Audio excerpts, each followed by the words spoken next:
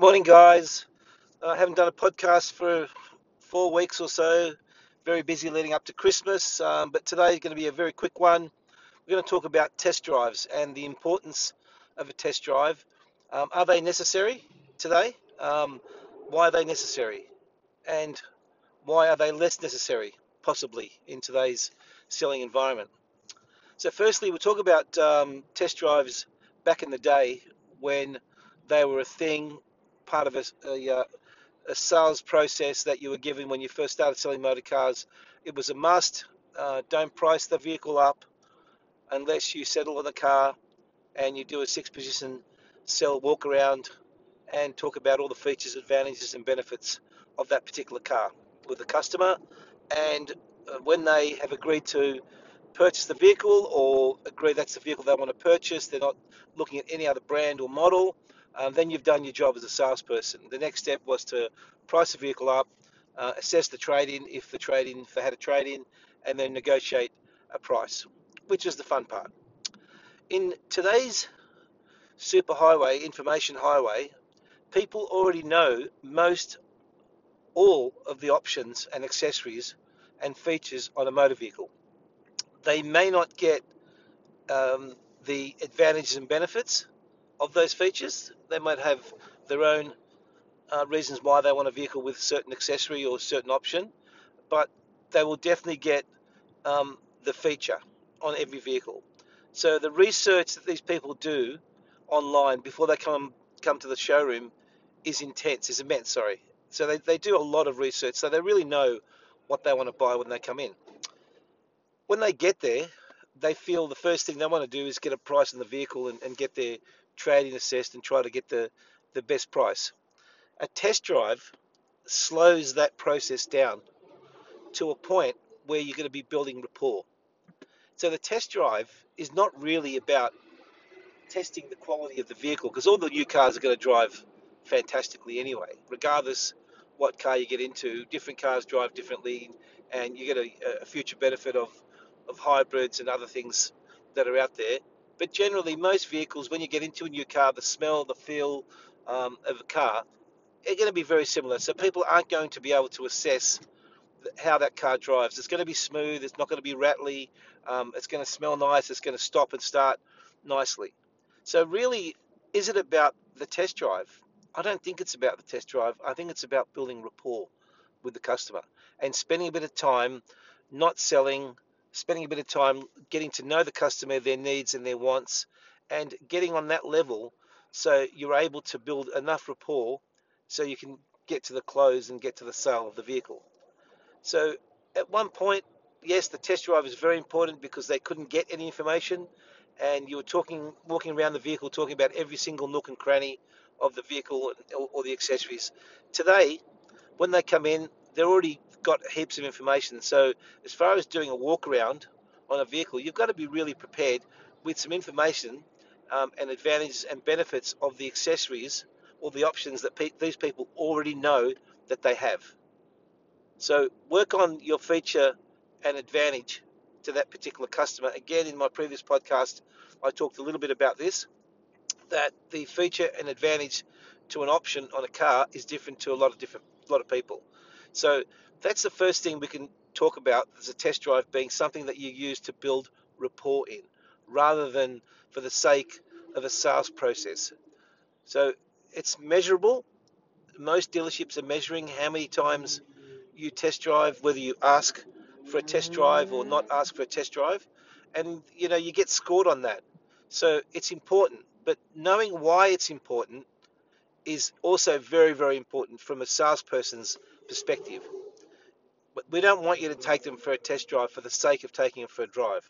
We want you to do the six position walk around the vehicle.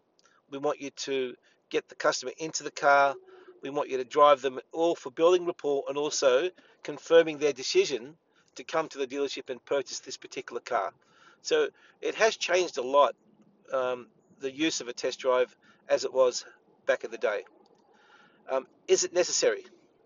Well, you've seen people that have sold motor cars without a test drive. They've sold cars, they've done really well, but not test driving every single customer, and that's the process that they use. Normally, they're a low gross salesperson, and normally the high gross salespeople spend more time building rapport and working on the actual vehicle, the item that these people are going to purchase, rather than just talking about price and trade-in and finance payments. So if you think about that as a real measured figure, that people that do more test drives earn more money, make more money, and the customer satisfaction is sky high. Other salespeople that sell motor cars that don't test drive a lot, don't gross, and don't make a lot of money. They're just part of the floating sea of salespeople in the motor trade. So it depends on your percentage of test drives. So a lot of people think that 50% is really good, 35% is not bad. It's getting to the green zone. But if you break it down to your walk-ins, everyone that walks in, you should be at least 70% of the time taking people for a test drive. And again, your phone inquiries that come into the dealership, they have to be 70% as well once they come to the dealership. So anybody that walks into your dealership, you really should be finishing the walk around of the vehicle in the front seat of the car, because that's where you finish. You start at the front offside, and then you walk around the vehicle and you finish at the front door offside in the car and ready to drive.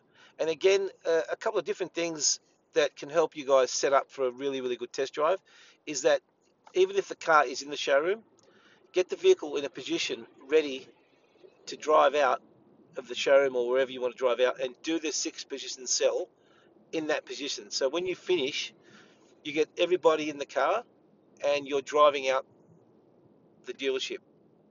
That's a proper 6-position cell finishing in the driver's seat and then driving the car out of the showroom.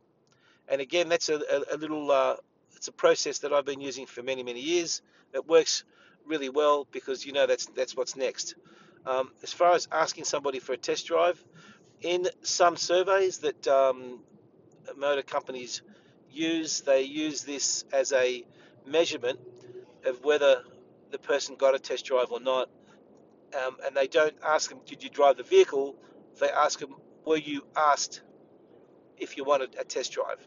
And I think that's really should not even be a question. You should just be getting people in a motor car and then taking them for a drive. Regardless, you shouldn't be asking them, hey, do you want a test drive? Because what that shows is that you don't have an interest in that particular person to confirm the vehicle that they want to buy. And it will seem like it's a hassle to you taking them for a drive, which you don't want. You want people to be appreciative of what you're doing for them. So if you're offering them a test drive or you're just getting the car ready, there's a big difference. Do you want to drive the vehicle or jump in the car and let's go? That's you directing the sales process, and people will appreciate that a lot more than just saying, hey, by the way, do you want to drive the car? That's not a very good salesmanship in my eyes. So there you have it, guys. There's a little bit of information about test drives. I hope that helps. Just under 9 minutes. Have a fantastic day. See you next time.